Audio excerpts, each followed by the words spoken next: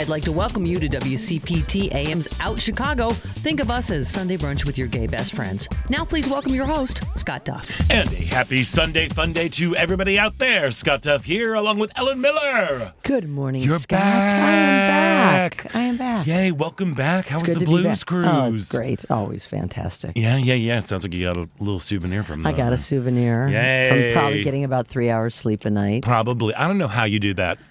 I can only do it there. Okay. You know, because it's just, I get to bed around 4, between 4 and 5, and I get up around 9:30 to 9:50.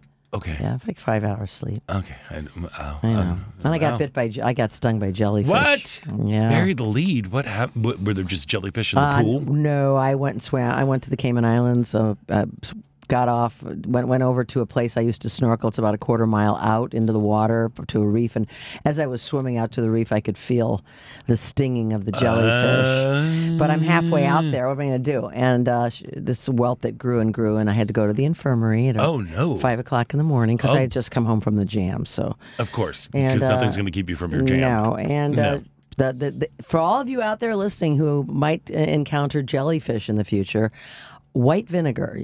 The infirmaries that take a washcloth will have guest services send you white vinegar to your room, and had to lay it on there for about 10 minutes. Take 2 ibuprofen. She said, "I'm going to call you at 9." It's like 5:30. I'm like, "Okay, we'll call you at 9 a.m. See how you're doing." And I woke up. I go, "Oh, let me look." You know, it's gone. It's gone. Yeah. Great. I remember on one season of Survivor with Nurse John and Kathy peed on him. And I guess people were telling about an episode of Friends where there was a similar situation with the urinating on it, which is not true. It is. It's not true. It is not true. He was a nurse. I remember Nurse John. Well, I can't remember what season. It was very early on. Yeah, I trust now me. we're on Survivor 84. Is that where probably. we are right now? I've watched every one of them. I know you have. I remember that well. But yeah, there's no truth to it because everybody on the boat was like, did somebody have to come pee on you? No one's going to pee on my thigh. Thank you very much. White vinegar. Anyway. White vinegar, that'll do the trick. Mm-hmm. Thank you very much. Well, I'm glad that you're back. Basically, in one piece. Hey, did you know what? I heard that Taylor Swift's boyfriend is going to be playing at an Usher concert tonight. I heard something about that. Yeah. I'm not clear what it's all about. I don't know, but it should be kind of fun. Yeah, it'll be Way fun. to go. Tyler, is that his name? No. Devin? No. Travis. Yeah. Isn't it Travis? It is Travis. Travis Kelce. Mm-hmm. He plays for the Kansas City Chiefs, who are in the Super Bowl against the San Francisco 49ers. They're playing in Vegas, and apparently somebody buried a Kansas City Chiefs flag under the stadium of the Raiders in Nevada because that's who plays in Nevada. Right. And they have a big rivalry. And they buried a flag? Paul's giving you a head nod right now. You did good. Thank you. What's yes, with the flag? sports. What, is that supposed to be bad luck, good luck? Well, because there's a rivalry. As a football fan, yeah. there's a Scott. rivalry between the Kansas City Chiefs and the Las Vegas Raiders, who formerly of the Oakland. Oh, and he's a Raiders fan, of course. He's a Raiders fan, and there's a rivalry there. And apparently, somebody buried a Chiefs flag there. Now it's like magical. It's kind of like that tiki idol from the Brady Bunch. Oh. I don't remember the tiki. You don't remember the tiki idol from the Brady Bunch? I can't say. Girl, I can't keep you up on all of the sports. I know. Greg Brady wore. They found a tiki idol. They all went to Hawaii. It was a later episode, I'm sure. They went to Hawaii. That was when everybody was going to Hawaii. I remember they went to Hawaii. Everybody went to Hawaii. Charlie's Angels went to Hawaii. Yeah, they all went to it's Hawaii. The new destination. Yeah. And then they found the little tiki idol at a construction site because Mike Brady was doing a new construction project as the architect. As he does. Yes, and then they gave it. Greg wore it in a surfing contest, and he wiped out. No. Peter wore it, and the tarantula was crawling up him. Wow, I know they had to go back and bury the tiki idol. idol. I know it got very intense. And that's and kind then of what's they jumped happening. The shark, and that was the end of it. So. There was no shark jumping. That was happy days. That was happy days. Yeah, they didn't have That's to go. That's where the term came. Did they go to Florida and to Hawaii for that one? Or maybe that was just in Lake Michigan. When Fonzie jumped the shark. Fonzie jumped the shark That's in Lake Michigan, right off of Milwaukee. There we are. Anyway, we've got a good show for you today. We do. Let's get to that. But yeah, look, Grammy and Oscar-nominated Sufjan Stevens' acclaimed album Illinois is transformed by Tony Award-winning director-choreographer Justin Peck into a new kind of musical called Illinois. Mm-hmm. It's now playing at Chicago Shakespeare Theater. We both saw it. Oh, Beautiful. Yeah, I loved it. Enjoyed it very much. Beautiful, beautiful, beautiful. We're going to be chatting with cast member Brian Tittle. Wow. What a dancer. Wow. He does an amazing dance number. God, I don't know about the night you were there, but he got a huge ovation on Thursday night. Yeah. I was there on opening. Of course, I'm sure they gave it a huge ovation. Yeah. It was... He's great. Yeah. Fabulous. Look forward to talking to him. Fabulous, of course. And one of your favorites, Ellen Miller, Yes. Teatro ZinZanni, has returned to Chicago with a spectacle of unforgettable performances and sumptuous cuisine with love, chaos, and dinner. And ringmaster and MC Carisa Hendrix, a.k.a. Lucy Darling, is going to be chatting with us in the second hour. She is so fantastic. A magician. She's a great magician, and comedian. she's a comedian, and her improv skills are fantastic, as was evidenced the night I was, Kathy and I went to see her at Teatro ZinZanni a few weeks back. Yeah. Really so good. we're excited to chat with her. And of course, we're going to get into some of the Kooky Pants news that has been going on this week and everything. And we would love to hear from you. So give us a call at 773-763-9278. The number again is 773-763-9278. Of course, you can find us on Facebook, where we are coming at you live. Just head on over to Out Chicago Radio. And while you're there, give us a click and a like and a share and all that good stuff. But if that doesn't float your boat, you can always tune in on WCPT 820. And while you're at it, follow WCPT and our sister station, Heartland Signal, on Facebook, Instagram. I'm going to call it Zitter. Zitter? Yeah. X. X. X. And the TikToks. There you go. So, Ellen Miller, what's a good time aside from the jellyfish? Yeah, aside from the jellyfish, great time. You know, this boat is like a same time next year situation. I mean, I know so many of the people. I guess it was my 25th. They sent me a certificate for $250 off on the next cruise. This is my 25th blues cruise. Wow. And it's always great. My friend Billy Branch and his wife Rosa. Billy is a world-renowned harmonica player, my mentor and dear friend. He was on board, and his wife, which makes it extra fun for me. And great harmonica players. I mean, I'm just in awe of the harmonica. You think you're decent, and you see these guys. It's like, wow, you feel like take me back to school. But I got to play with a guy named Mr. Sip. His real name is Castro. I forget his last name, but Mr. Sip he was Grammy nominated, as were a ton of people on the ship, and several of them got off in the Cayman Islands on Friday, including Mr. Sip, because they were nominated for Grammys, and they flew to L.A. from Cayman Islands. So 1 minute, we're all together jamming till 4 o'clock in the morning. Then we were all hugging him and he got up early the next morning, got off the ship, and he won one of the 2 Grammys he was nominated for. Amazing. But he hosts a jam that starts at 1:30 a.m. Upstairs in the Crow's Nest. Okay. And it's called the Sugar Shack, and Mr. Sip Sugar Shack, and it's like, so he's like a gospel tinged blues artist. He gets like, I don't know, kind of go to church with him, as we say.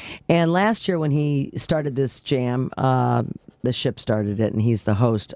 He took a liking to me, and I played every night. And this year, I thought, was he going to remember me?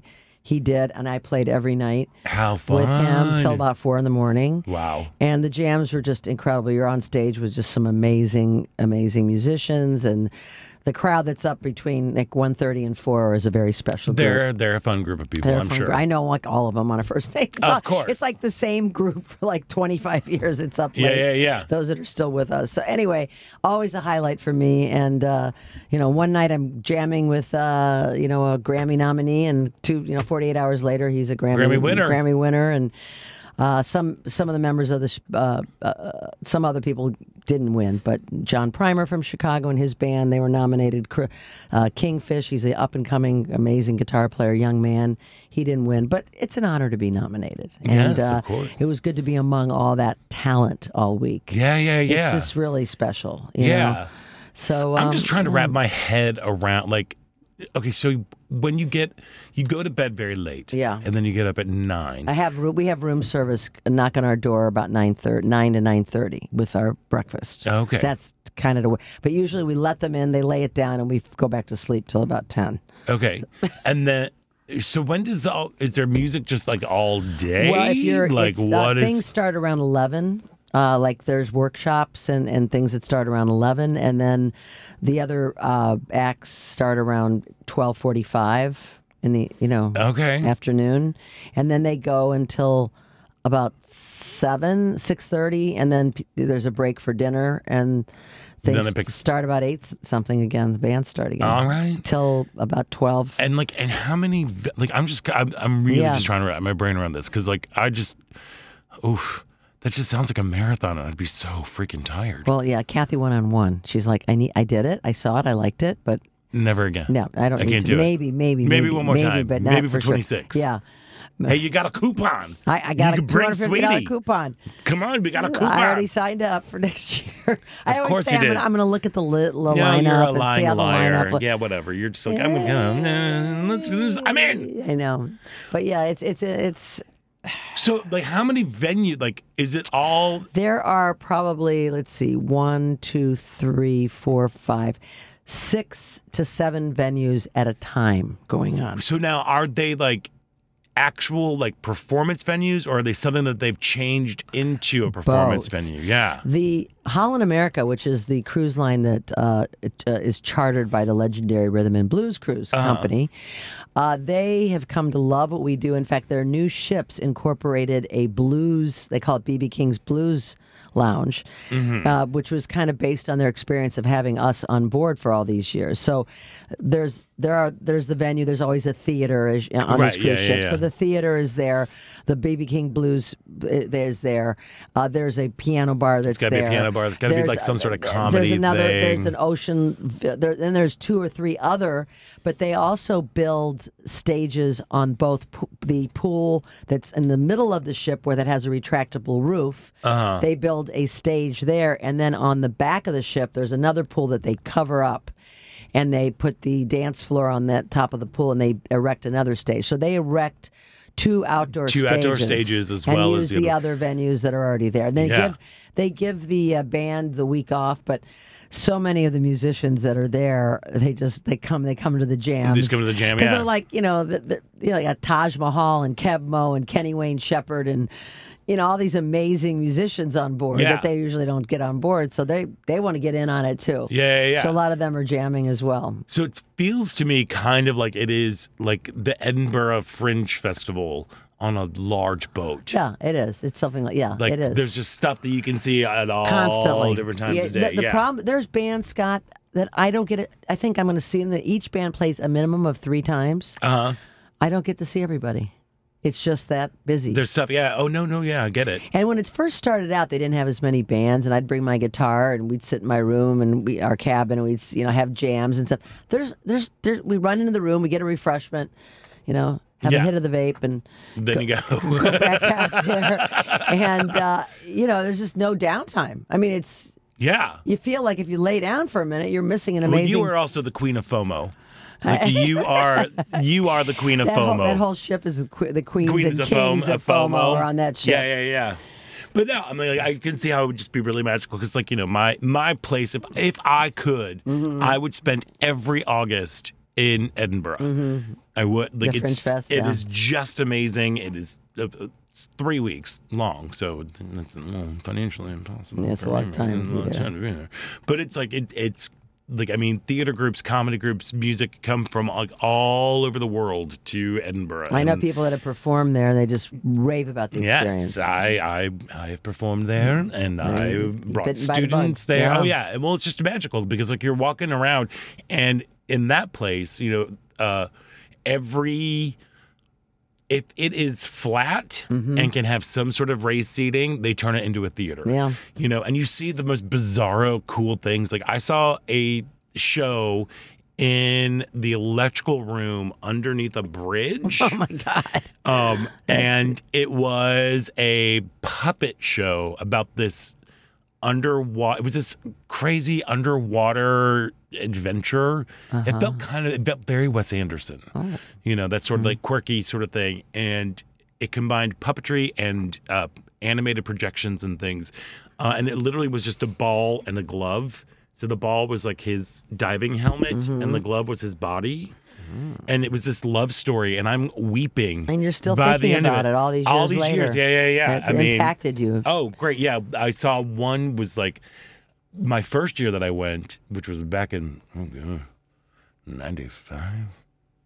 Was it 95? Only 29 years ago. Oh my God. Was it real? Oh my God. I know because Kathy and I met in 95, no. so I always know exactly how many years it is. Yeah, but I remember there was this group from Australia called Club Swing.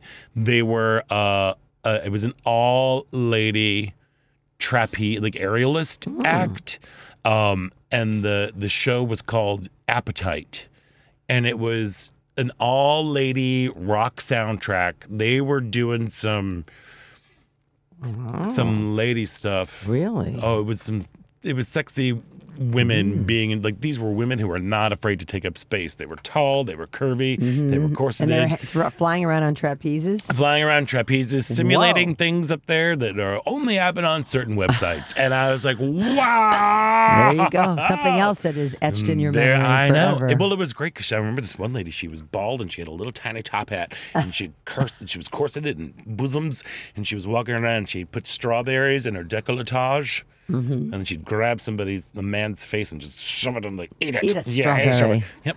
And then I saw like a group of French clowns. Oh, God. That's crazy. Yeah, it was crazy. But just I same guess vibe. it sounds, there's a lot going on there. Same vibe, but at Yeah. least I can move around. Yeah. But it's a big ship, I guess. It is a big ship. There we are. I got a lot of steps in. Well, there we go. And I try to take the steps up and down. 9 stories. I don't know if I 10, can do 11, a cruise. now I'm talking I don't know 12 if I can do a stories. cruise. I don't know if You I can can do do a cruise. I would only do a cruise that has a music theme like this because Right.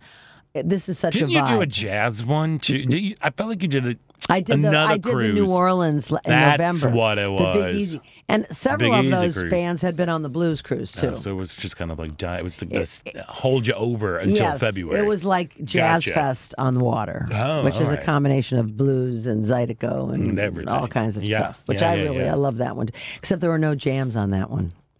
Kathy goes, when I got home from that one, she goes, "Oh my God, you've got your voice. You're well rested." I go, "Yeah, there was nothing to do after midnight, so I had to She go to says bed." disappointedly. I was, I was. Look, this is the difference. Like right now, I'm entering into my grandma gay era because Jerry and I went to the World of Chocolate. Oh, I know, on Friday the night. big gala for AIDS Foundation Chicago. We went there on Friday night. It was. Thank you so much for having us. We loved every second of it. Every bite of it. Oh my gosh, so much chocolate. I like chocolate, but I do OD on it. I mean, there's only like There's a lot of chocolate. Yeah. And the thing that was really weird, like I kept telling Jerry, I'm like, okay, here's the deal. Because I was passing judgment. I was a judge. yes, I was official judge. You're entitled to pass There we are. judgment. And I was like, look, here's the deal. You gotta go like Top Chef. You can take 2 bites and then throw the rest out. But It's hard when you really like it. well, it's hard when you really like it, and it's really hard when they're standing there Oh, looking at you, and I you just go made this. and you can throw it out. Yeah. You're like, so we ended up eating Everything. everything. God, how'd you feel the next day? Okay. Better. Yeah, we were okay. Okay. Yeah, because I was able to eventually we're like, okay, just a couple bites and throw away. Eventually, you Couple bites, had to throw get there. away. Yeah. But it was a beautiful event. Got to see a whole bunch of people. Saw Shannon Parker from the new CEO of Brave Space Alliance. Ran into her. Ran into Ken Mejia Beal. Yeah, I saw a lot of people I knew on Facebook that were there. Yeah, it was just running into a lot of folks. It was kind of great. And for a good cause. And for a great cause. They raised some good money. People had some good food. There was a big old punch wall, of course. And, it was super duper fun. And you It's guys always- looked adorable. We all were dressed adorable, up. but then we were also home by 8 o'clock. Oh, it's an early event, huh? We had to be there at 5 Oh. because judging started at 5:15. And it's over by 8? It was going on until 9, but Oh. we just had so much chocolate and Jerry doesn't drink, so it was Yeah. one of those things where Now you're done. we're like, all You right, knew you were well, done. we did the things, we saw everything, we saw the people, so we're like, we gotta go home. Mm-hmm. But it was good. You're the first one to leave. I was at a party last night. I was one of the last ones to leave. I try not to be. Girl, again, it's the FOMO. Well, it's just I keep running into people on the way out the door. It's just hard. Yeah, well, it's know. hard being pretty and popular. I don't know about that. That's true. I've been It's very around true. town a long time, so I know a bunch of people. Yeah, indeed. Anyway, Indeed. Well, hopefully you remembered all of them. pretty much. Yeah. Did you get some of the names confused? Maybe a little bit. Maybe was your pretty- memory is going No, down. I was pretty good. Yeah, okay. I was pretty good on the names. Well, there we go. I'm Yeah. sure just like somebody else had a difficult yeah, week with the memory and stuff. has Ugh. been. Well, yeah, we'll talk about that. Which we'll get into that We will after talk this all break about because that. I'm so glad that you are back. Thank I'm you, so Scott. glad that it was another week that fills the well, Thank inspires creativity, and it's just. I know you always come back a changed woman. You're just like you're just happy and have a little bit of a cold. Always. Sadly. Well, we got to take a break, but before we do that, Yes. this part of Out Chicago is brought to you by Team Hochberg. If your mortgage interest rate starts with a 7, you need to call Team Hochberg, your trusted local lender. Interest rates have dropped since peaking in October, and Fed Chairman Powell anticipates 3 rate drops this year. If you secured a 30-year fixed mortgage after June of 2022, your rate starts with a 7. Now, Team Hochberg has contacted all their borrowers with rates in the 7s and are preparing them to refinance when the rates drop. If your lender hasn't contacted you because they're either out of business or let's just say they're just lazy, you need to call Team Hochberg now at 855-563-2843 to prepare to refinance into a lower rate.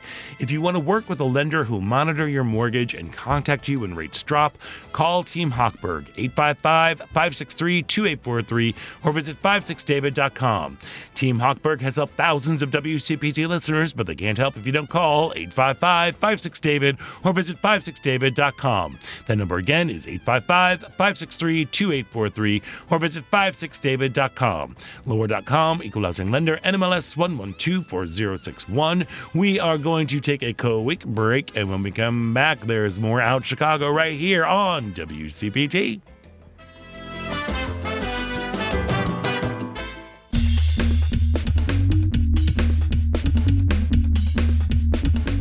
I'm David Dodd with the Chicago Black Gay Men's Caucus. Welcome back to Out Chicago on WCPT 820. Welcome back to Out Chicago. Scott Duff here, along with Ella Miller, rolling along on this superb owl. It's a superb owl. Superb owl day. Weekend. Yes. Day. Yes. There we are. We'll talk about that later. The superb owl. The superb owl. The superb owl. The big game. The big game. Yeah, you can't call it. I know. You have to call it the big game. Because they'll come I know after that you. well from many years in Yeah, radio. the superb owl. Superb owl. I like that. I love it. That's It's very very, good it's very stuff. also keeping in line with, just wisdom. I don't know. I guess. Yeah. Wisdom, Betting. knowledge, betting. Yeah, I don't get squares. I don't understand. What do you, I squares don't, are the best because it's random. You have no skill involved. It's just That- totally okay, I'd be perfect happens. for it. Yeah, you would. Great. That's why I like it so much. But I don't like to gamble. Well, it's like $5 or $2 a square. Not $5 a square. You buy like 2 squares. Okay. You spend $10, $20. What happens with the squares? So after the squares are all filled in, of which there are 100, and you draw out of a hat numbers 0 to 9, and as you pull them, you go down one column, the numbers, and then across, Right. and then you see where you land. If you land like 7 for the Chiefs and 0 for the 49ers, if at the end of the first quarter, you get if the score is get a prize? 7-0, you win. Well, it depends on. Usually, it's a quarter of the pot. some Some of them do it differently. But yeah, you win money for each quarter depending on that's gambling. what the score is. Gambling. That's gambling. What the score is. So if it's 10-7, you're 0. It's the second number, whatever the second number is of the actual score. okay. So I've always loved the game. I was in charge of the squares when I worked at XRT for all the years. Great. Yes. I was of selling course. them That up to the makes. minute. Of course, you were. Come on, we got to fill this 100 squares. Yeah. We got to do it. Do pressure, get pressure. There we are. Yeah. But yeah, and so I guess they did them here, but we're not here during the week, so I wasn't able to participate. Well, I'm sure you can find. It gives you something to root I'm for sure when you you can don't find care somebody. about the A teams. friend of mine at work, she's like Four Moon Tavern had squares, so you can probably go and Maybe I'll go to Will's, my find- neighborhood bar. Yeah, go to when your I'm neighborhood done. bar. I'm See, sure they've got some they squares might have or a couple something. I can jump in on. Yeah. Do that. Yeah. That'd be great. It's not the worst problem in the world, but No, it's not. No, it's not. The worst problem in the world is here. Well, not really, but Well, it's like, so girl, many there's so many issues. things. This has been just like one heck of a doozy week that's going on. It did not. There was so it should have been a good news, yes. but it turned into icky news with President Biden because. Excuse me. Attorney General Merrick Garland on Thursday released a report by Robert Hur, who is the special counsel that Garland had assigned to investigate how those classified documents ended up in an office formerly used by President Biden in Delaware. And then he wrote, "We conclude that no criminal charges are warranted in this matter. We would reach the same conclusion even if the Department of Justice policy did not foreclose criminal charges against the sitting president." So, good news. Right. That Right? was good news. That That part's part was good news. Good news. But then, for some reason, he went in and started attacking Biden's mental acuity, saying that his memory, quote, appeared to have significant limitations. And whoa, boy, did MAGA just latch right onto that one. Of course they did. Didn't they? I mean, it was. I don't. How dare he? Who are you to diagnose this? He has memory problems, that he's able to do this. That people are calling him that he has dementia, that he has Alzheimer's, or whatever it is. It was just. Well, with an economy doing as well as it is, we hit 5,000 Friday on the stock market. The gas prices have, gotten reasonable. They're grasping at straws here because, he's doing good things. Well, but it's working. That's the straw grabbing is working. That's the thing that That's really what gets they're me. really good at. Yeah. Yeah, I mean, it's so strange to me. There were just many emotions were bubbling up with me about that. As somebody who lost their a parent to dementia, it's like, how dare you? How dare you diagnose somebody with and throwing that term around without really giving thought as to what that experience is like. It's like, no, this is not dementia. The man just got out. During all of these interviews, apparently, there were a couple of them, and I believe the first or second happened right around October 7th. On that day. Yes. He He had been spending 5 hours, hours on trying to understand what's going on, talking with world leaders.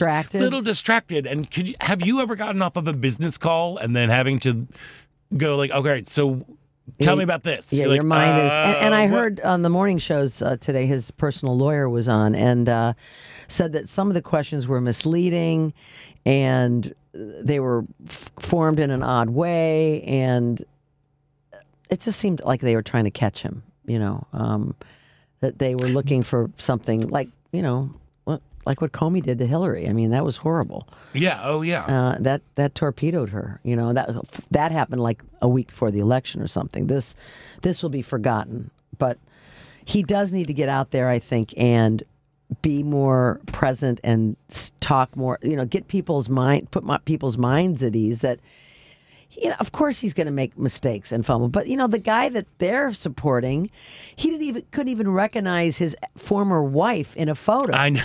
So, I know. Why is that okay? I mean, well, and then Dude Man, every time he goes to a rally, he talks about basically how he's running against Obama. Yeah. He brags that he passes these cognitive tests that nobody else Keeps could bragging about it. Pass. He said Nancy Pelosi was, involved in the insurrection. I mean, no, that Nikki Haley was involved in the also insurrection. He also said Nancy Pelosi was. So and confusing Nikki Haley for Nancy Pelosi. Can't forget, Biden's going to lead us into World War II. Oh, that's right, World War II. That's great. He has a gaffe every single day. Yeah. And says ridiculous, stupid things. But did you hear about how he's the latest stupid thing that came out of this man's mouth when he was in South Carolina? Because the primaries are tomorrow. About NATO? Yeah, about NATO and about how if they're not NATO countries haven't paid the bill, then Russia should go and attack. Just go and get them. Do whatever you want. Yeah, do whatever you need to do. What? Yeah, to our allies. Yeah. Yeah, this is what you're going to be, ushering in if you elect a Donald Trump for president. This kind of mentality. Yeah, it's just. I also, most people have made up their minds. We've been through this election before. It's not like we know that who's running very well, both of them. It's the ones that it's attracting young and new voters to be excited about voting, for example, for a Biden.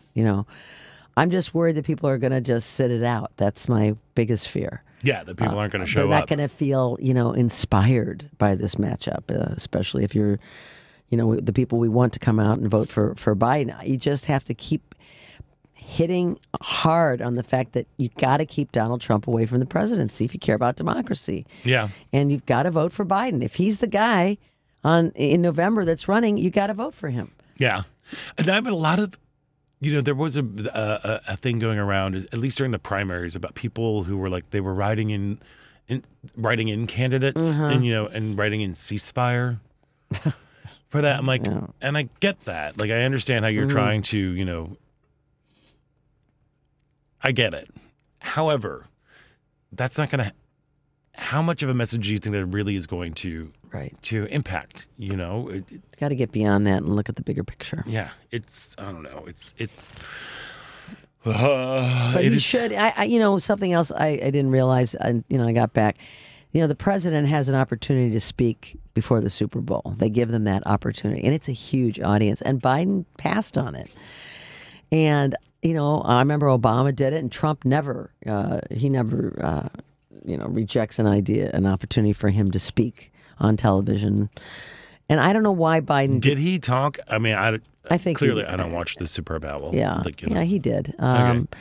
But I don't know. I don't remember if Biden did it last year or whatever. But I know he should. This is a year when if he's given the opportunity to speak to millions of people, just do it. He should have done it. Yeah, yeah. I mean, I know it didn't have to be politicized, but just to show that he's here and he's with it and he's present and. And maybe make a few witty, comments about the game, but he chose not to. So he needs to be getting out in front of people and owning it a little bit. But he also, there's a lot going on.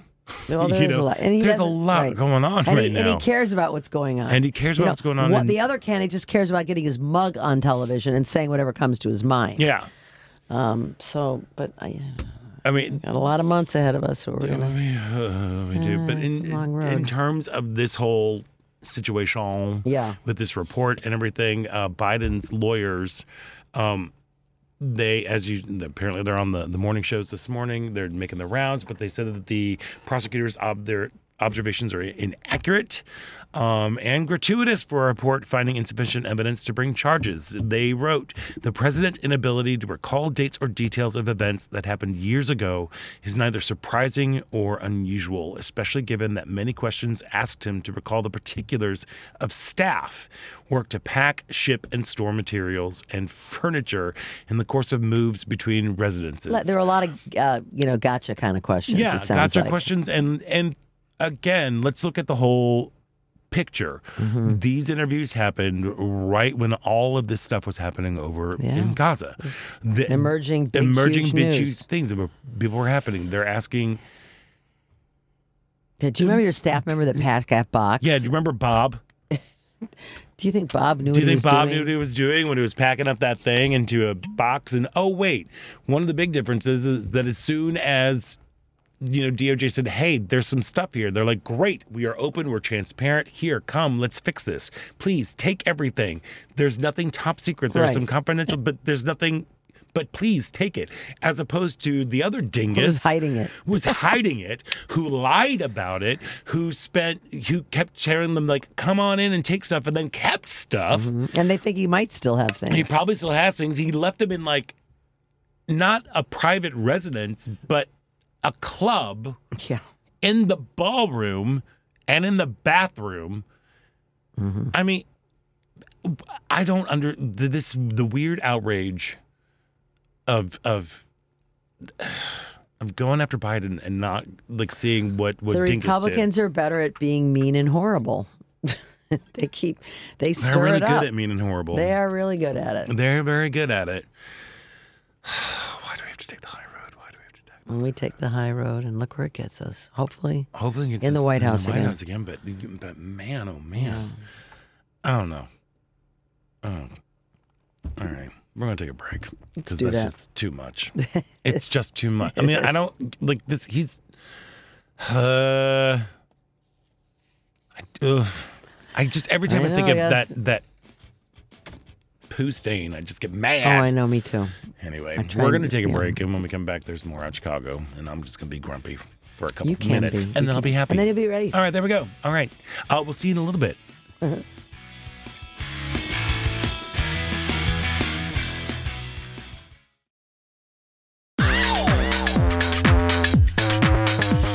Hey everybody, this is Tanya Richard from Tanya's Take, Race Culture and the Culture of Race, and you are listening to Out Chicago, WCPT.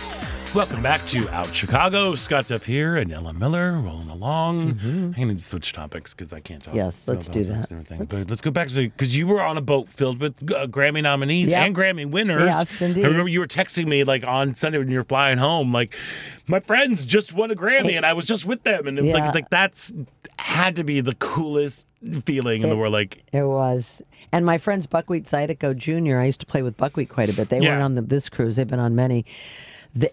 Buckwheat's son did his first record and he won a Grammy. And I was, the plane had just landed and we hadn't got off yet. And I was like, I'm tearing up. I wanted to like scream. Like, these are my friends. These are the guys I play with. But That's- yeah, so I was really happy for them. that's really amazing. Happy for them. Well, and I was also really happy for the ladies. What- I Women love the show. ruled They the ruled. night They too. ruled the night. ruled the night. Of course, as you know, we are huge Joni fans Both of us. here, and her performance of Both Sides Now. It was just What sublime. like when there she is on her throne, slowly revealing her, and wow. I know, it was just a great Wow. moment. Never 80 had sung at the Grammys before. No, that was her first. She'd never been to the Grammys before. I think Didn't she? She's won awards in the past, and she's been there, I believe, to accept the awards I don't, years ago. But she never sang. At because the, she won for Turbulent Indigo, but I don't think she was she there. was never there. I No, could've sworn she was Joni there. put her foot down because she, I Oh. believe, I can, Okay. we'll have to fact check. Yeah, we'll have this. to I'll fact Google. checkers check it out. I'll Google. Yeah. But I think because she, you know, rightfully so, has felt snubbed by the music industry for most of her career, you know, and like the Rock and Roll Hall of Fame and all this sort of stuff. And she's like, no, what's the point? And I remember she did, I believe, wasn't Turbulent Indigo was the one that kind of surprised everybody when it won Album of the Year? I believe. Yes, I think you're right. Yes. And I don't think she was there to, as like her own little thing. I don't know. We'll look I'm that not up. sure. I'm not going to claim that I know the answer. To I, that. yeah. Well, I might just be talking out of my face.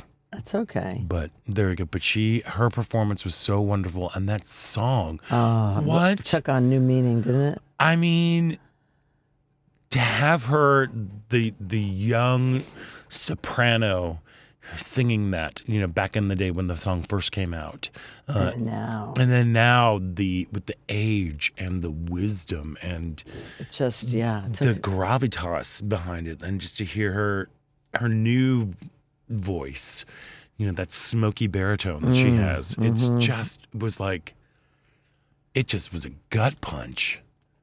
It was so it good. was. I was crying through that. Just just tears, coming down. It was just Yeah, and then to have like Lucius, you know, sitting over there Yeah, on the couch, they're and of great. course Brandy, Brandy. Brandy and- Carlisle. I mean, just like that image alone, to see like the different generations of women musicians and songwriters Yeah. up there, like that right there was so inspiring. It was, and just like you said, like, coming from an 80-year-old now, to hear. I've looked at clouds from both Yeah, sides now. Yeah. She looked Whoa. at it from one side when she wrote it. Now Yeah, and then she's on looking the at other it from the other side, side and of it's it. like, wow. Yeah, it was everybody. I mean, that's any kind of Joni fan was just completely moved by that performance. Yeah. Yeah, I think the internet exploded. It and they're all did. like, but not quite as much as the internet exploding when Tracy Chapman was on performing Fast Car with, I forget his name. Luke Combs. Who? Luke Combs. Luke Combs. There we are, that country guy. Yeah, performing Fast Car. I got to hand it to him. He was deferential and respectful and just Well, he should, because his cover he didn't do any. He sang the song. But at least he cares what I mean? enough about it to do it. Yeah. No, 100%. Like, here's the thing. Like, when you're doing a cover of a song, I always think, in my opinion, that you should put your spin on it. You should put your flavor. You need to reinterpret this song, or not reinterpret, just interpret the way it is. His version of Fast Car is great. It's the song. It is, almost like inflection for inflection. There's like maybe a little different with like the instrumental, but it was like, it is a tribute to that song. And as you said, hats off to him for having yes, of course you should have Tracy Chapman do it because she wrote it, she sang it the exact same way. Like, you were just copying her, But it was, it sounded like. But one thing he did was that song came out like 38 years ago, and he brought it to a whole new audience. Yeah. I'm not poo-pooing him. I'm saying it was great that she was up there, but she should have been up there because that song is just so amazing. I've always loved that song, and apparently they did 2 rehearsals, 3 and 4 hours. They rehearsed that song. I read the New York Times article. Really? Yeah, they did 2 different rehearsals. One was 3 hours, one was 4 hours. For that one song? Yes, for that one song. Well, no wonder. Why? Just to get on the same page. I think I also heard it was done a little bit in a lower key than he did it, and they just wanted to make it perfect. That was her. She hadn't performed in a long time, and he was there for it. And they rehearsed, and they had some of the same players that were on the original were on stage that were on Tracy's recording. Yeah. Including, trivia, Larry Klein, who is the former husband of Joni Mitchell. Oh, well, and Larry Klein and Joni were together for many years, and he played bass on the original version of Fast Car, and he was on stage last Sunday night, along with another musician whose name I can't remember. But they worked at it. That's why it just was so. I'm like, wow, they really got it. But you don't think about who would have guessed they would have rehearsed it that much. I know that's what I mean. That is. But a lot they wanted it to be perfect, and course. it was, because especially she hadn't performed in so long, so she probably wanted the comfort on level. That sort of arena, you know what I mean? She's performed, a little but just bit. not a little bit. Yeah, she's just living in San Francisco. No. Yeah, but I mean, yeah. So I get that. Yeah. Jerry and I actually saw her out in the wilds of San Francisco. You did? You ran into her? Yeah, we were out to dinner one night. We were in San Francisco. We were out to dinner. And we're like, that's Tracy Chapman over there in the corner. We think on a date. It was very cute. And the entire time we're just trying to not stare at Tracy Chapman because I love her. Mm-hmm. That album's great. The first album. Oh, and then what was it? Oh, Give Me One Reason. Yeah. That, which was the big hit off of her second album. That was originally on the first album. And they're like, no, we don't like that song. No, and look what happened. What happened to that? We cover that song in our band, and I do Talking About a Revolution when I do an acoustic show. It's just still a very powerful song.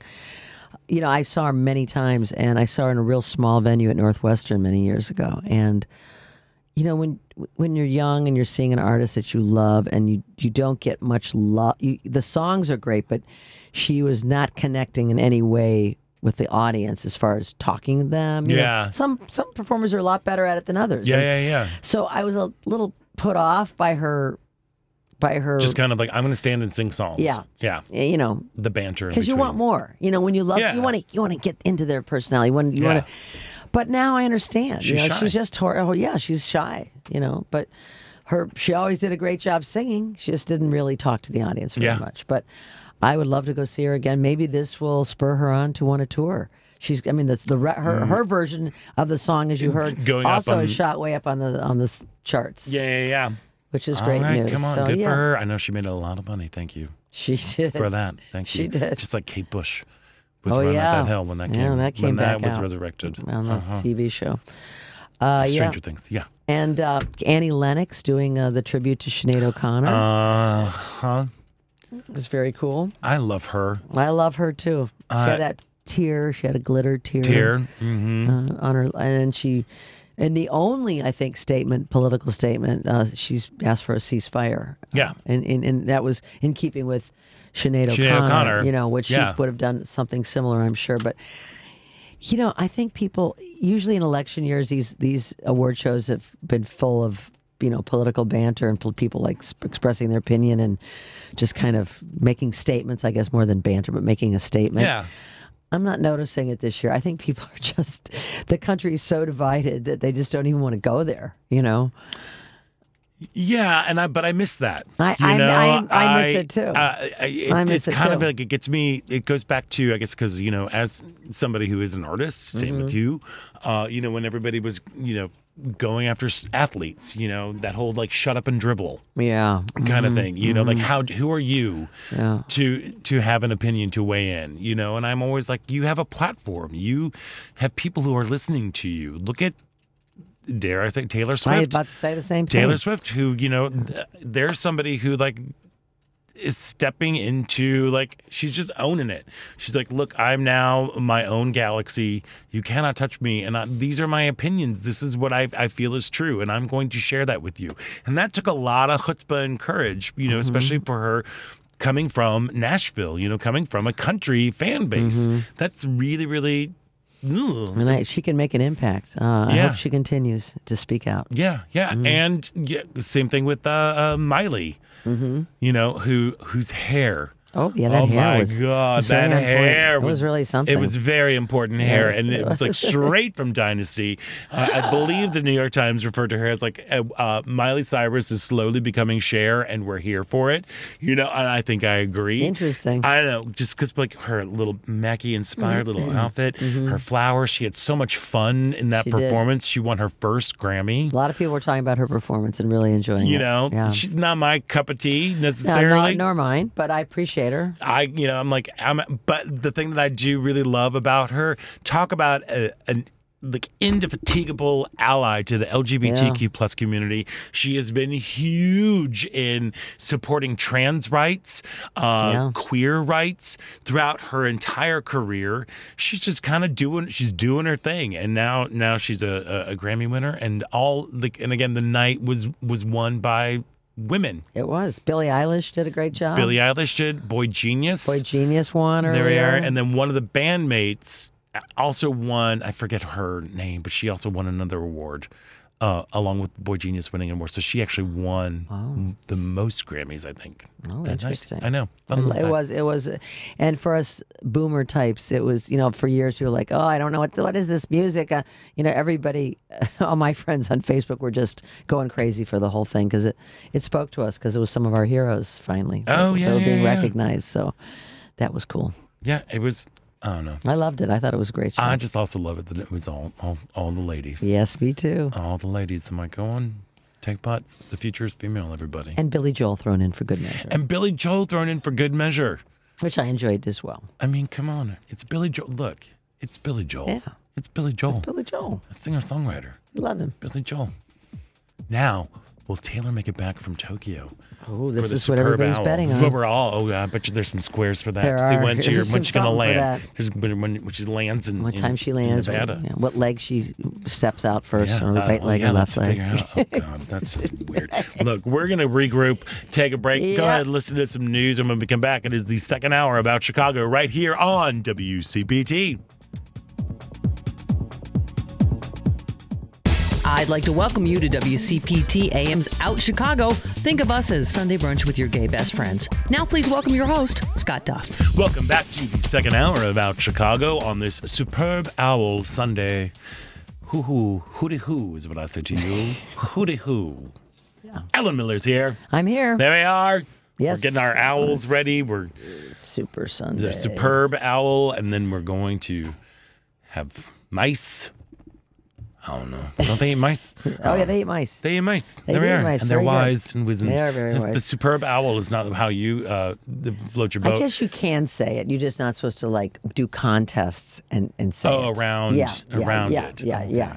You can't like say you're giving, you can't promote things and make money by using. You can refer to it. You just can't. You can't call it. You can call it the superb owl. Right. There we are. Yes, we'll talk more about that. We will, but I would rather, I'd rather spend my time on this lovely Sunday, talking to people who are like really contributing to our culture and our things, making things lovely and bright around here. Look, we've got a great second hour that's lined up for Sure you. do. A little bit later on, we're going to be speaking with a magician. Does she describe herself as a magician or an illusionist? I think magician. I but think we'll have to magician ask and, her for and sure. comedian. Yes, and she's very funny. And she's very funny. Yes. Carisa Hendrix, a.k.a. Lucy Darling. She's the MC and ringmaster of Teatro ZinZanni here in Chicago. We're going to catch up with her because we've had her on the show when she was doing a show at the Magic Lounge. Yes, we did early on. Early on. But before we do that, holy smokes, my friends. Look, you need to grab a buddy or 8 and grab about 5 boxes of Kleenex and head on down to Navy Pier because Grammy and Oscar nominated Sufjan Stevens' acclaimed album Illinois is transformed. Shall we say transformed? Yes. I mean, Definitely. it is transformed by Tony Award-winning director and choreographer Justin Peck into a new kind of musical called Illinois, and it's now playing at Chicago Shakespeare. And we are so very fortunate that we happen to have one of the incredibly talented cast members, Byron Tittle, on the phone right now. Byron, welcome to the show. Hi, thank you for having me. Thank you, first of all, for this beautiful, beautiful show. Congratulations on this show. It is just bonkers good. How are you doing? I'm actually doing very well. The body is feeling the shows. Yeah, but I'm on top of the world to be performing in Chicago. Yeah, you should. It is absolutely stunning. How would you describe the show to somebody who is going to be coming to see this? I would describe the show as a visceral experience of music, dance, and emotionality that can touch anybody wherever they are. I think the beautiful thing about the show that Justin and Jackie Sibley's-Drury, the playwright who helped with the story, what the story that they made does, it kind of touches you wherever you are in your journey throughout your life. So for me, as a cancer survivor, there are certain things in the show that really touch me every single night. And for some people who have lost a loved one, it touches them. So I think this show can meet you where you are at, while kind of healing a lot of the hurt that can come with some of the topics that we're touching. Yeah.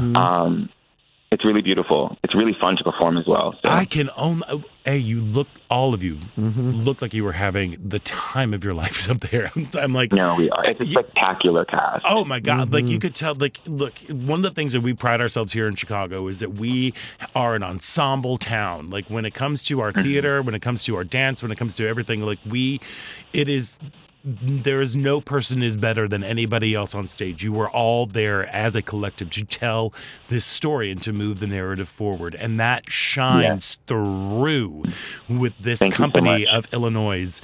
Were you familiar with the album Illinois by Sufjan Stevens, upon which the show is based? No, actually. When the album came out, I was still in elementary school. Okay. So I wasn't really curating music myself. Right. I was listening to the radio. My parents and my older siblings were kind of feeding me information artistically. But when I heard it, I kind of went into this deep hole of kind of who Sufjan is as an artist and what he represents in the music space.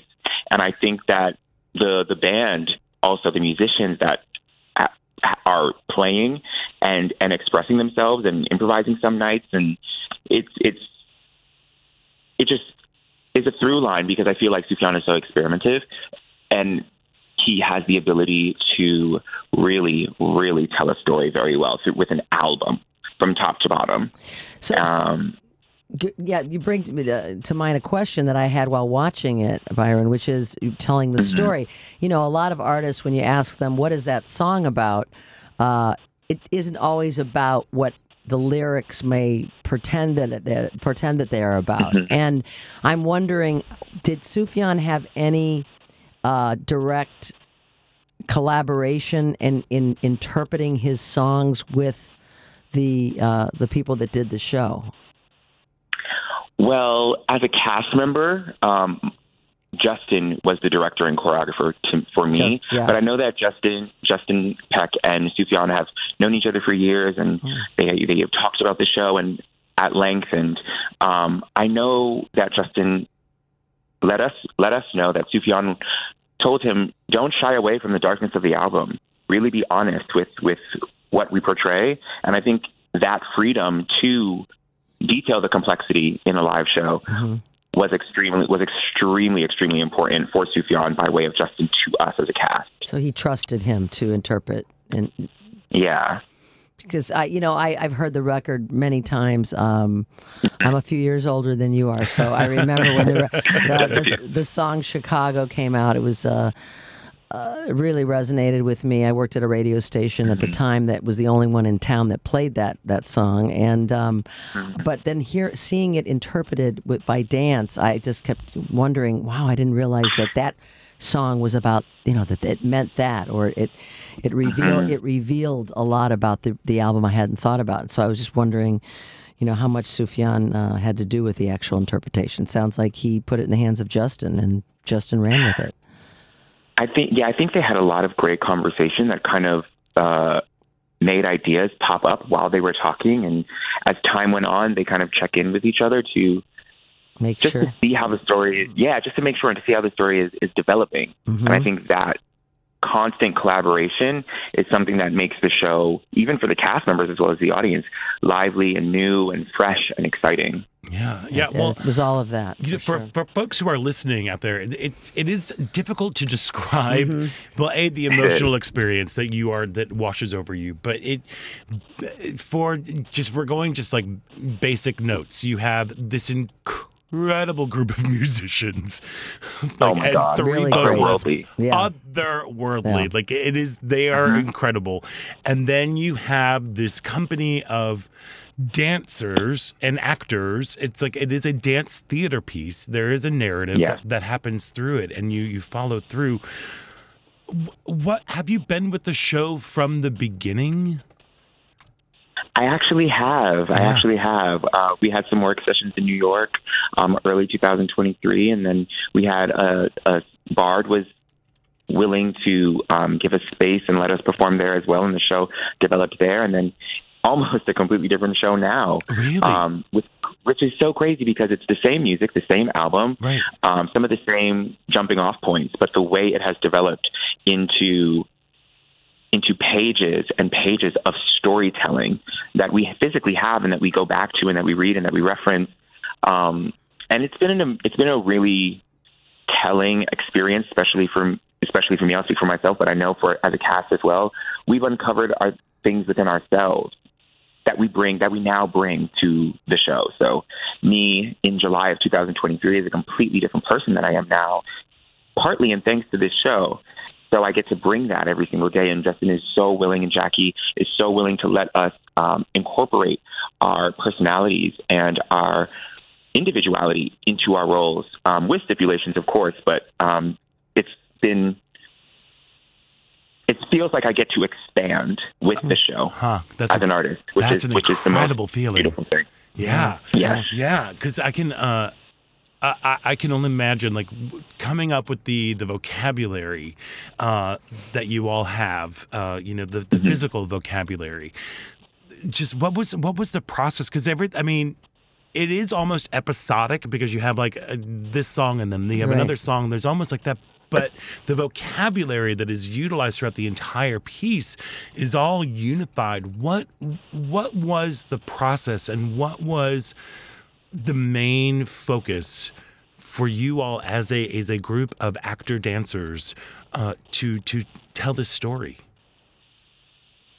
Well, I think the focus, not to use this word again, but developed, because at first I think we were just thinking about steps. Justin has developed his own language as a choreographer, which is very, very seldom in the art space.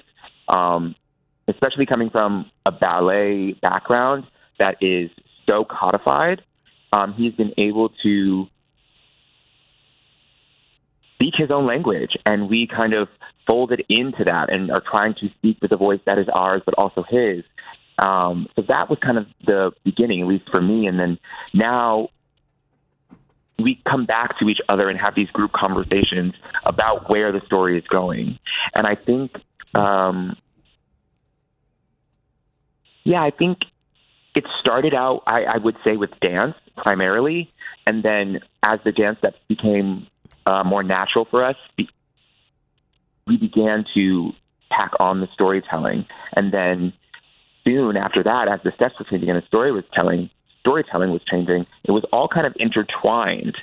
And then it's hard to dance it without knowing the story, without thinking about the story, without trying to emulate the story with our bodies. And I think as a movement artist, for me, the only thing I want to do is be able to kind of have people see words or see essays and with my movement. I want to be able to speak to people with my movement. And Justin and Jackie and Sufjan and this show has allowed us to be able to do that in our very, very singular own way. Now, they brought that out in you for sure, because I'm watching you going, I don't think I've seen dancers give so much emotion and tell the story with their movement, as you said, a story like this story was being told. So has it changed even here in Chicago since it started a week and a half ago? Oh, yeah. Wow. Oh, yeah. So we had some previews here, and this is my first experience with previews because I come from a company background. And this show, I think, changed every day. Wow. In little ways or switches with different things, but it adds so much to the story, and those little tweaks and that specification and that detail, I think shows on stage, and it helps us tell the story because sometimes when things are too blurry, we don't really know what to say. But when you sit down and you are challenged with speaking with your words, which is sometimes not as comfortable as movement, at least for me, I'll say, it forces you to really be entrenched in the story, and I think that's why it's so special and deep for all of us. And it shows. I mean, it comes off that way. Oh, 100%. Thank you so much. There is a fancy Chicago director, Mary Zimmerman, who likes to describe her process as like you're not building something. It's more of like an archaeology where you're slowly dusting away things, and the structure reveals itself to you as you brush away the layers of everything. And that feels like there's something of sort of organic about it, and that feels very much what's happening on stage at Illinois. What also is happening on stage is one of the most incredible tap numbers I think I have ever seen. You are just, you steal the show.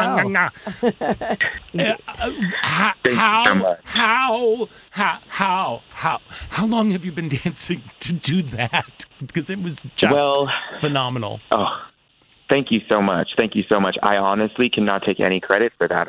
I am a student of so many people: Kendrick Jones II, David Ryder, Michelle Dorrance, all of my masters that came before me: Harold Cromer, Mabel Lee, Jimmy Slide, Lon Chaney, Baby Lawrence. These are all tap dancers of the form.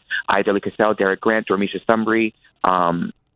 They are all not only practitioners of tap dance, but they embody tap dance and live tap dance in a way that is so special. And in the same way that we have developed a language with the show, tap dance has a language that gets passed down through lineage, and it's super. It's the biggest blessing of my life to be a tap dancer. I have so much ancestry within me, and to be able to have the platform to say what I have to say and to embody all of these people that have taught me so much, and it feels like I am speaking for them. A lot of the times as a marginalized queer person, we don't get the day in the sun as we should. And there are so many people before me who were exceptionally talented who did not get this opportunity. And the dancer that I'm dancing with, Rachel Lockhart, is so beautiful and so magnificent, and makes it so easy to share that on stage. So that number is super special, and I appreciate that. Thank you. But so humbled and so much gratitude to my masters and my teachers. Yeah. Yeah, well, that gratitude shines through. You've done them proud, and your ancestors as I know. well. Look, Thank you so much. Let's go back to the beginning of where we started. How are you holding up? Because this is a demanding show physically. Like, It is. Are you? I mean, do you have one or two shows today? We have one today. Thankfully, we had two yesterday. And we have two on Wednesday. Yeah. How do you recover? Because it is 90 minutes of dance. Yeah, it really is. And I like to do different things. If I have a 2-show day the next day, I don't like to roll out too much because then sometimes my muscles are a little too weak. But and by rolling out, I mean like kneading or massaging my muscles in different places. I make sure that I go to the gym almost every single day because strength is super important, as well as flexibility and stamina. Strength is so important. We are awarded some PT on specific days where if we have any like little things that need to be worked out that we can't do ourselves. But to be honest, I think as dancers and as movement artists, we train for things like this.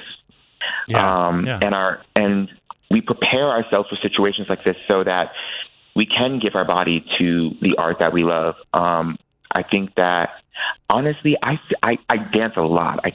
But something about it, because we have a bar led by Craig Salstein, who's an amazing person in the cast as well, he prepares us and we warm up and we make sure that we take the necessary steps to be able to perform and to tell the story with our bodies and our emotionality. So I've felt much worse and I've felt much healthier, but my spirits are high. Yeah. So my body kind of just follows suit.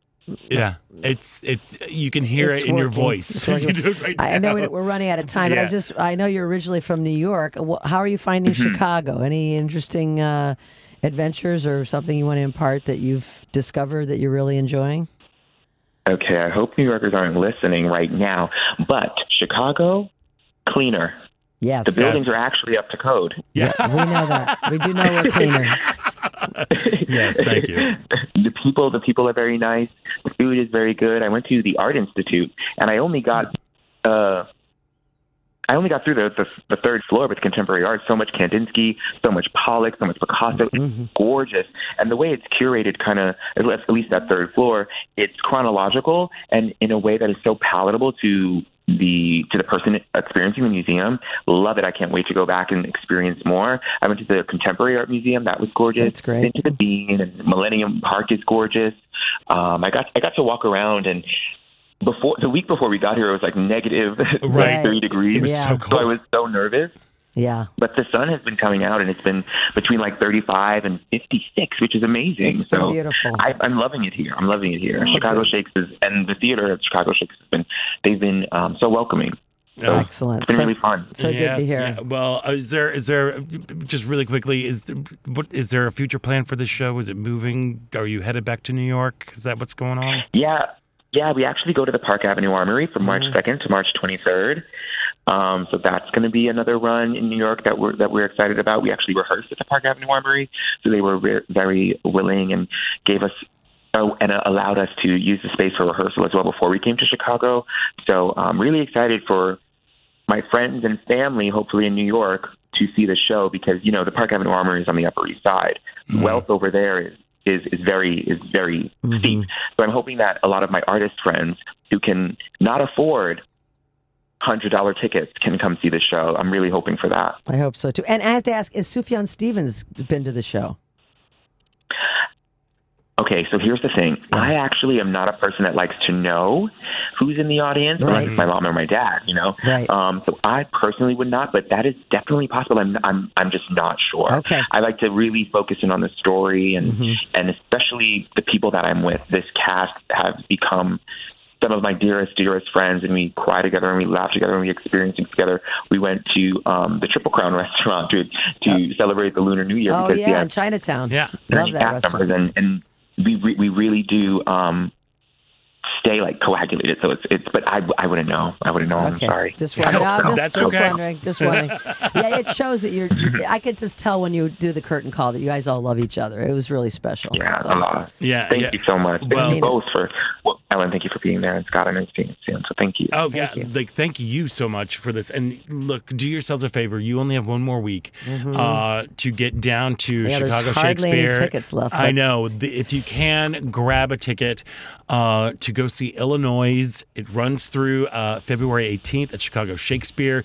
Go to chicagoshakes.com and cross your fingers so you can get a ticket, because it is truly something it's something special. Go by yourself. Get a single. You have a better chance. There you go. There you go. Byron Tittle, thank you. Thanks, Byron. Maird, there you go, as you're heading off today. And enjoy some much time, earned time off. Yes, I have a day off tomorrow. I'm definitely going to explore Chicago. So thank you so much for speaking to me and seeing the show. Absolutely. Our pleasure. Thank you so much. Yes, Maird, we say. Thank you so much. Thank you. Have a great day. We've got to take a quick break, and when we come back, there is more Out Chicago right after this, so stick around.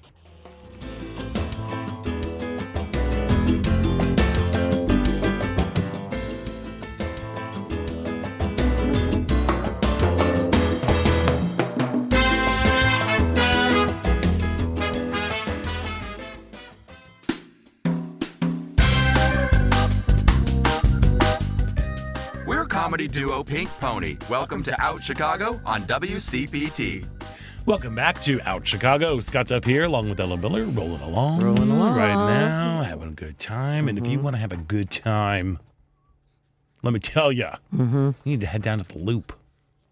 Yes, for Teatro ZinZanni, which has returned to Chicago with the spectacle of unforgettable performances, sumptuous cuisine with chaos, love, and dinner. And joining us now back on the show, we're so happy to have her back, is the ringmaster of this whole, ringmaster and MC of this whole beautiful event, Carisa Hendrix, a.k.a. Lucy Darling. Carisa, welcome back to the show. Thank you. I like that we're speaking in these voices now. Well, because it's fun. It's the superb owl today, so we are going to speak like superb owls. Ooh, I'm so excited. Well, Eddie, welcome back to the show. How are you doing?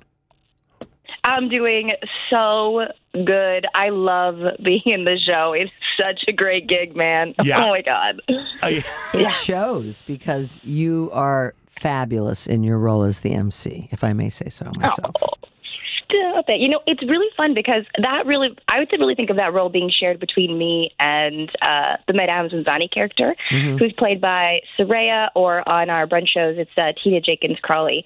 And so, you know, when you're emceeing by yourself, it can be a little like lonely. But what's great is we've got this wonderful like back and forth where we're like not quite sure about each other, and then we sort of make friends in the middle of the show. So it's a great gig because it's not just like your typical variety show. Like we all get to act, we all get to have a whole journey, and you get invested. And I think like watching magic and watching circus is so much more powerful when you actually care about the people, when you've met them and you've seen their journey, and then you're like, oh my goodness, they're upside down. So how would you describe the show to somebody who has never been to Teatro ZinZanni? Oh my God. So it's not just a variety show. It's not just some of the best circus performers you're ever going to see, and great magic and incredible singing and wonderful food.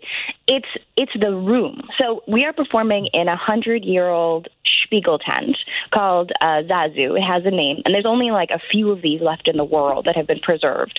And it's on the 14th floor of the Cambria building downtown. So yes, the show is amazing, but part of what's so amazing about it is that when you walk in, you're not in Chicago anymore. You're in a whole fantasy world. The show happens all around you. Even your servers are in the show. And so it's just such an unusual way to observe theater. Like, you don't feel separated from the acts in the same way. I mean, the front table is is literally 1 foot from the stage, and we are surrounded by audience members. So, people are always like, "What's the best seat in the house?" And I'm like, "What are you talking about? Like, you're in the show. Yeah, they're all the best seat. I mean, when you go see a show with circus, often the performer's 90 feet away from you, and you're squinting and going like, "Oh yeah, contortion's cool, that's neat." But like she's a foot away from kicking you in the head every single time she does her act. It's amazing. It's crazy. It's amazing. Yeah, and then coming up, as you said, in the Cambria Hotel, you get into an elevator in a small lobby, and you're like, "Oh," and you go up into the elevator, and you get out, and then you walk. It's amazing that you're in this environment, in this under the Zazu tent. It's like, how did they do this? How did they do this in a hotel? I mean, I don't know what that space was like before, but it's been transformed in a way that brings you into a feeling that you've gone back into the past, and you're in for something very special. Even from the minute you hit the host stand, everybody's into it. Everybody is in character. Everybody's happy, and I've never really experienced anything quite like it before, and I think that's why it's been so successful over the years. The night I was there, you might recall, I don't know if you'll recall, but you might, there was a fireman from Wisconsin. Oh, I remember our fireman fund, yes. And you were brilliant. You're not only a wonderful magician, Carisa, but your improv skills are just, wonderful. And, sometimes you pick somebody, and I'm sure you have high hopes for them, but they don't always come through as being the easiest subjects, as I think was the case that night.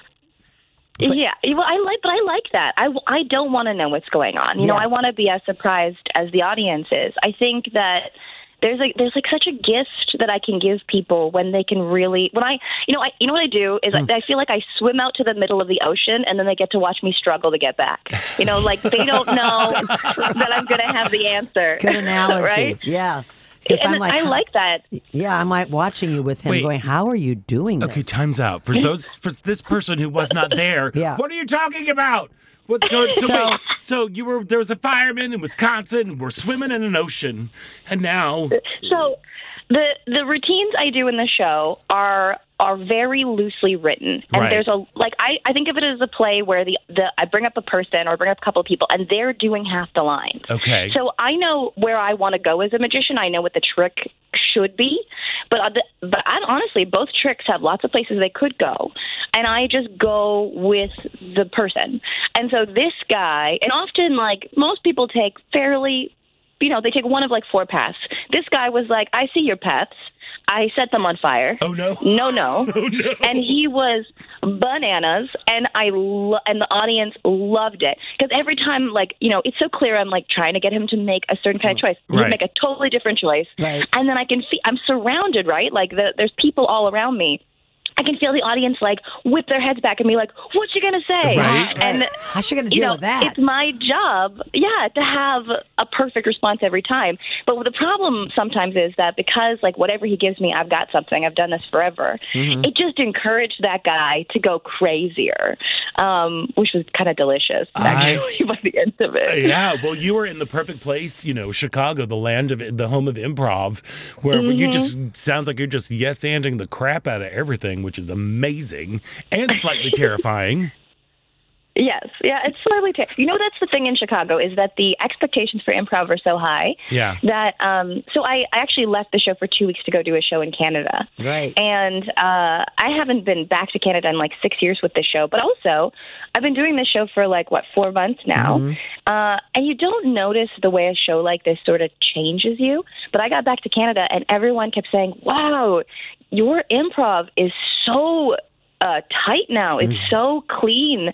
And I'm like, oh, you know what? That's Chicago did that to me. Yeah. Because you can feel that the audience expects a really high level. If you do an improv bit and it's not the funniest thing, they won't even give you a titter because they're like, "I'm sorry, we're Chicago, and we're not impressed by you." We know our improv. No, sir. Yeah, but there is something how wonderful.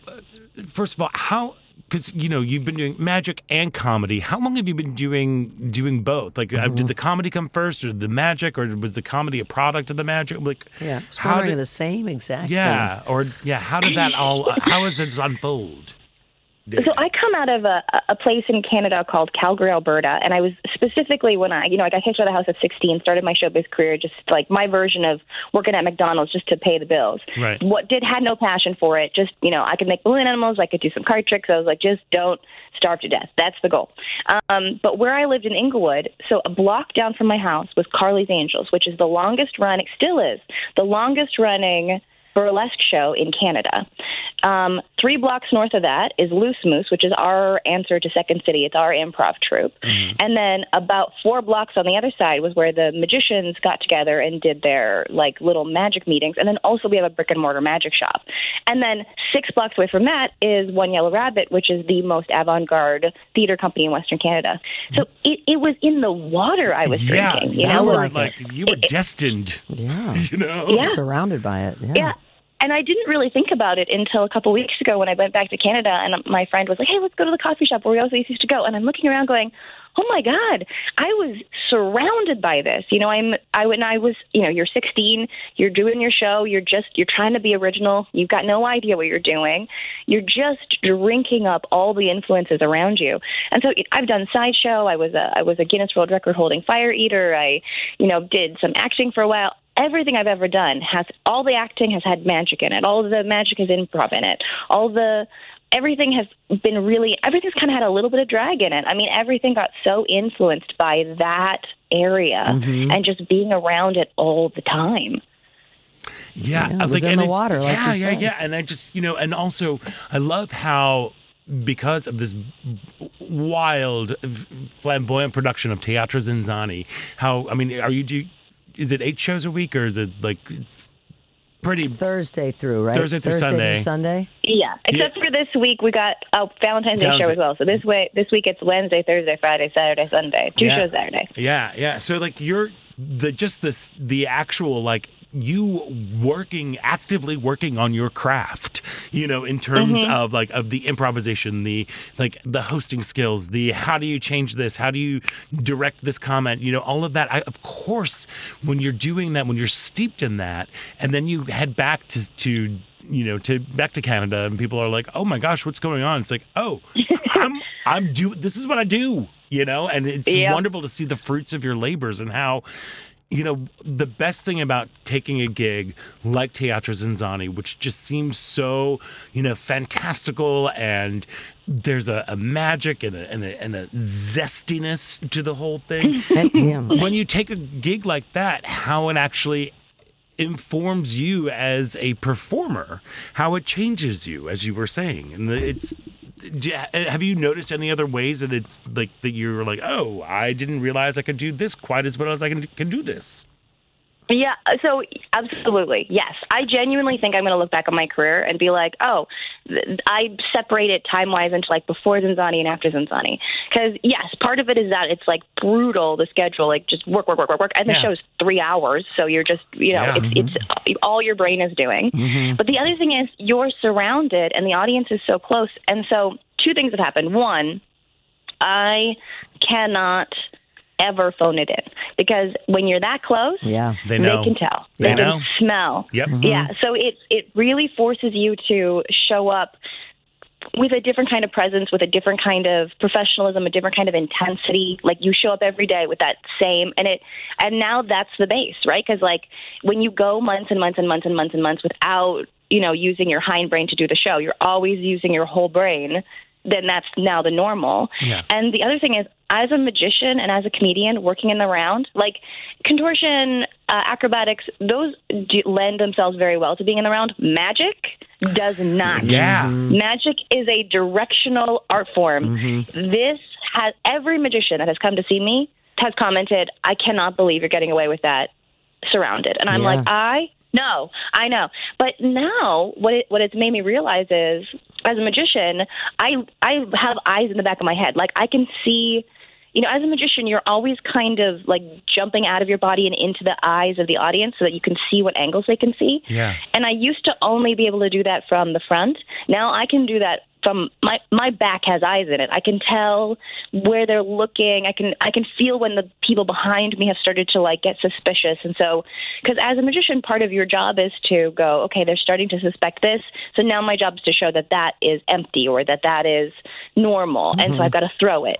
And that's not always going to be true in the show. You're watching where they're watching. You're watching when they've moved their faces away from your eyes into one of the objects, so that you can release the tension, release the suspicion. And I think it's made me a much stronger magician because the margin for error is 0. Yeah. Right. Yeah. It used to be like 5%, 15%. Now it's 0. Like every move has to be so precise or it's all over. Yeah. Oh, wow. I had never even thought about I that. hadn't either, but it makes a lot of sense. Yeah, when you- 100%. So, Teatro ZinZanni is open-ended. Are you in it for, foreseeable future, or is there an end date for you and you have something else going on? Yeah, unfortunately, they book it like 6 months at a time, and so we've got it. We book our stuff out a year and a half in advance. Even with this contract, when he called me, I had to cancel a lot of stuff to pull this off because 6 months is a long time. Yeah. Somebody amazing will always be here. The standard for ZinZanni is really high. Yeah. But yeah, part of what's great about this is that there is going to be some churn, and I think that's great because after 6 months, no matter how much you love it, you sort of slow down, you get used to it, and constantly bringing in new faces and bringing in new acts. It's great for the audience, but it's also great for us to keep us fresh. Yes. Yeah. And people come back to this show. I've talked to people who've seen it multiple times already, so it makes sense. Oh, yes.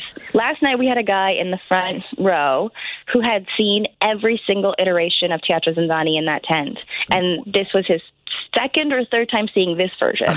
Wow.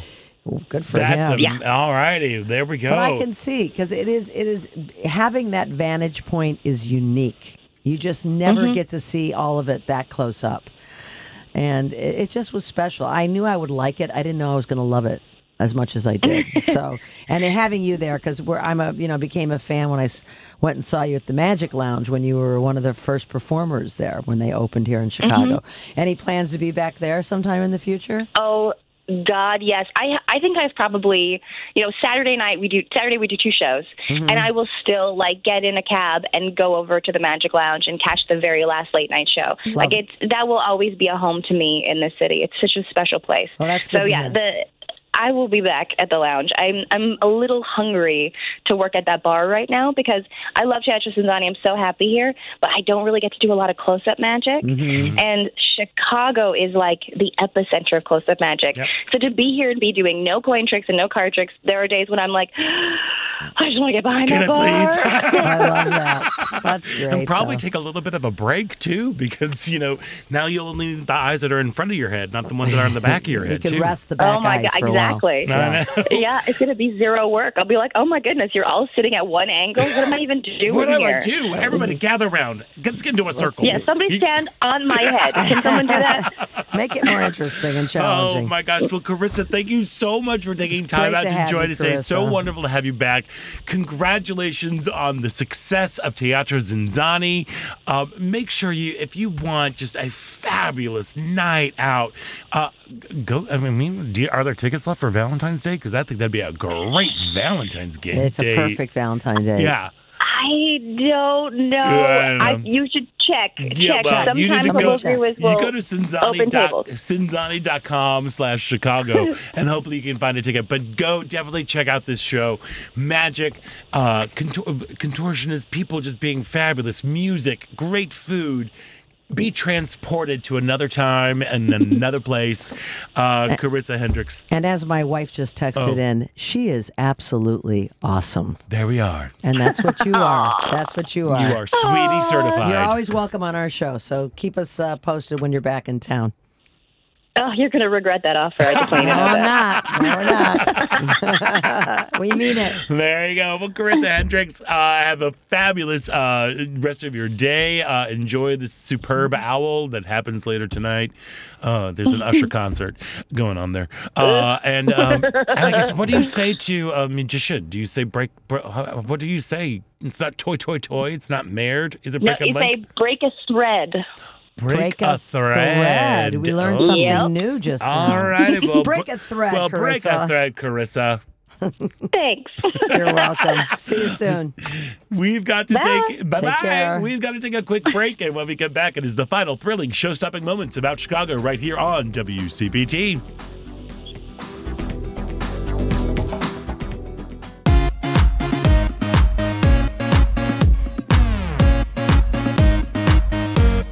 I'm Honey West. Welcome to Out Chicago on WCPT.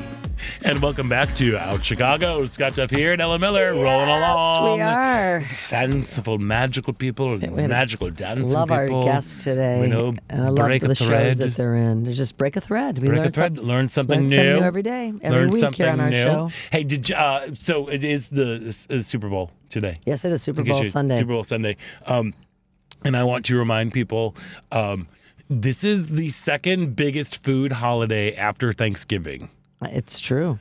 Just to let you know, people who are going out to purchase said foods At certain snack factories. at certain snack factories or any other place where you buy food, just A, be patient. B, don't be a jerk. Don't be a jerk. Don't be a I know jerk. you're in a hurry for that dip, but It's don't just worry dip. about It's it. just snacks. Yeah. It's just snacks. It's just snacks. It's just snacks. So just like everybody calm down. Yeah. You know, I love food. What are you hello, lesbian. Are you having a big Super Bowl thing? The answer is no. What? Because none of our friends are into it.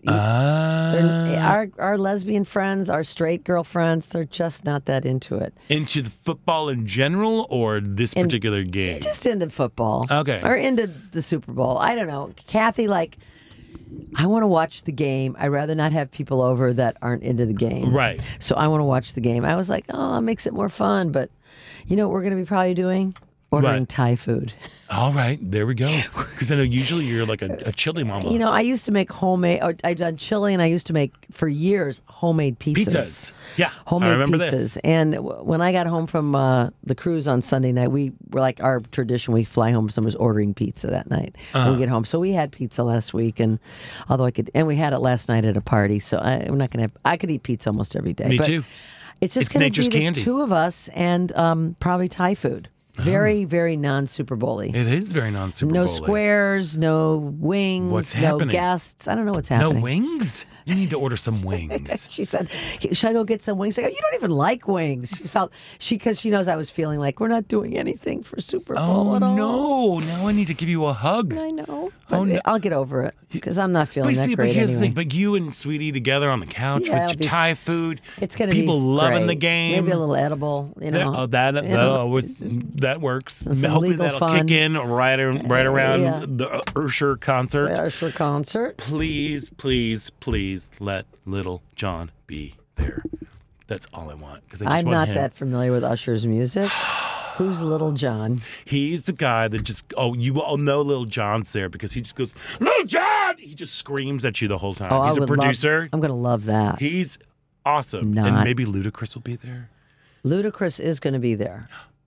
I think I heard Ludacris is going to be there. Oh, my God. I think I heard that. Post Malone's going to do the America the Beautiful. Uh-huh. Reba Interesting McEntire is going to sing the national anthem. Love Reba.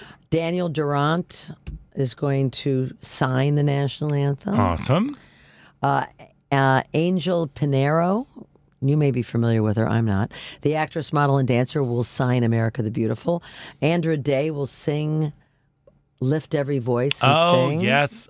And she's got a voice. Yeah, she does. She does. She I sounds know she good. is. Oh. And a couple of other little surprises of people. So we'll see what happens. Uh-huh. All right. 15-minute show. 15. I want to know what's going to, yeah. That's the part that makes me, that and the commercials. And commercials people are- were talking about, you might recall the Bud Light commercial. I didn't realize it was on the Super Bowl last year where they had a trans character and they had all that backlash.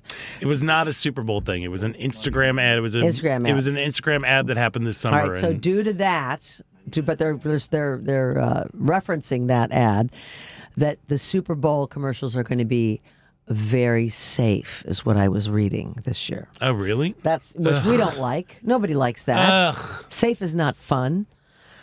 Well, They're not going to push the boundaries. I don't understand. I just don't get people that we're just going to ban Bud Light because they're because hateful I and know. fear the other. And Donald Trump is saying, please stop the boycott because Anheuser-Busch has now endorsed him. Oh, well, okay. Well, there we are. So it's. Thank God I don't drink beer anymore, but I wouldn't drink that. No. If they're endorsing, Look, and I'm from St. Louis, too. So, they're endorsing Donald Trump. I don't know. Whatever.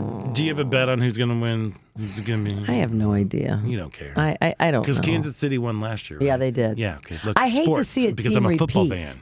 But San Francisco's won a lot, too, over the years. Right. Not recently. Well, Brock Purdy is a story. You know, he was Mr. Irrelevant. For those that don't know what that is, it's the last player picked in the NFL draft, which usually Mr. Irrelevant, because they generally don't even have much of a career in the NFL. But here you go, a guy that was Mr. Irrelevant, last picked, is in the Super Bowl. So that is a big story. that's that is. And he's a rookie, right? Second year. Okay, well. Second or third year? Third year. Okay. Second year. Okay. Easy on the football talk. That's fine. But I just want it to be a good, close game. And if Kansas City wins again, I'll be completely fine with it. That's fine. Okay. Hey, what do you think? Agreed. Okay, good. I have to work. I'm not going to watch it. I have to work. How late do you work? 10. Ooh, it's going to be really quiet after the game starts. I know. I hope so. Yeah. I hope that's the thing. Yeah. Yeah. But, in the meantime, everybody calm down. It's just dip. It's just just dip. Although I will say, if you want to impress your friends with a good Chicago dip, Chicago Giardinera, a creamy Chicago Giardinera dip. Oh. You need to get Chicago style Giardinera. You get some cream cheese, a little bit of freshly grated parm, and some sour cream, like about a cup of Giardinera. Drain it. Put that into Make sure you drain it. Drain That's it. Put important. that into a little food processor. Yeah. Then drizzle it with the leftover oil that's From the there, Giardinera. From the Giardinera. Put that on a Triscuit. That sounds good. It's good. But I'm not going to go near a grocery store in the next few hours. So. All right. Well, Darn don't you it. have Giardinera just hanging out in your house? One One should. We should. Come but on, Chicago we have lady. cream cheese. There you go. Just eat a block of cream cheese I will do that. while you're ordering Thai You know, food. my favorite little thing is you What? take a piece of cream cheese, you put it on a Triscuit, and you put hot sauce on it. Oh. It's just a simple thing that is a delicious treat. Simple pleasures. Yep. Simple pleasures. Maybe I'll make that tonight. All right. That'll be our appetizer, sweetie. There you go. Excellent. That'll be our homage to Super Bowl. We'll have a cracker dip. Look, all I've been Cracker wanting snack. too is we've gone vegetarian. You guys have? Yeah. Oh, you mentioned that, but don't you cheat on that a little bit or no? Ish. Okay. Ish, but I want wings. I love wings. I like those boneless ones. Oh, you can get They them. make cauliflower wings for you, Scott. I know they do. I had to go and do I did some research and I found some cauliflower buffalo wings. But you won't be Ain't home the same, anyway, so. But when I get home, I need a snack. I have to have second dinner after I get home. Oh, yeah. Because it's like Yeah, you're hungry. you're hungry. You work Like a I am lot. after this show. I'm You always work a lot. hungry. I know. I'm damn. But anyway, well, fortunately, we can stop and we can go get some food. Yeah, Because it's the end of another show. it is. Oh my gosh, Ellen Miller, I'm so glad that you were back. And it's good to be back with There you. we are. It's great to have you. I want to thank all of our guests. Byron Tittle, if you get a chance, go check out Illinois. Yes, please try It's and really see lovely. It. And then Carisa Hendrix, go check out Teatro ZinZanni. Go do it. Go You'll thank check it us. all out. Devin, thank you. Is there a sports cubicle tonight? Yes. Not live, but yes. Okay, yes, fabulous. We'll tune into that after the Usher concert. Paul, thank you for agreeing with me, for knowing my genius and my Raiders lore. There we are. Good, Scott. Very impressive. I'm pretty impressive there. Ellen Miller, you're fabulous. Welcome back. And I'm Thank you. Scott Back Duff. at ya. And until next week, stay proud.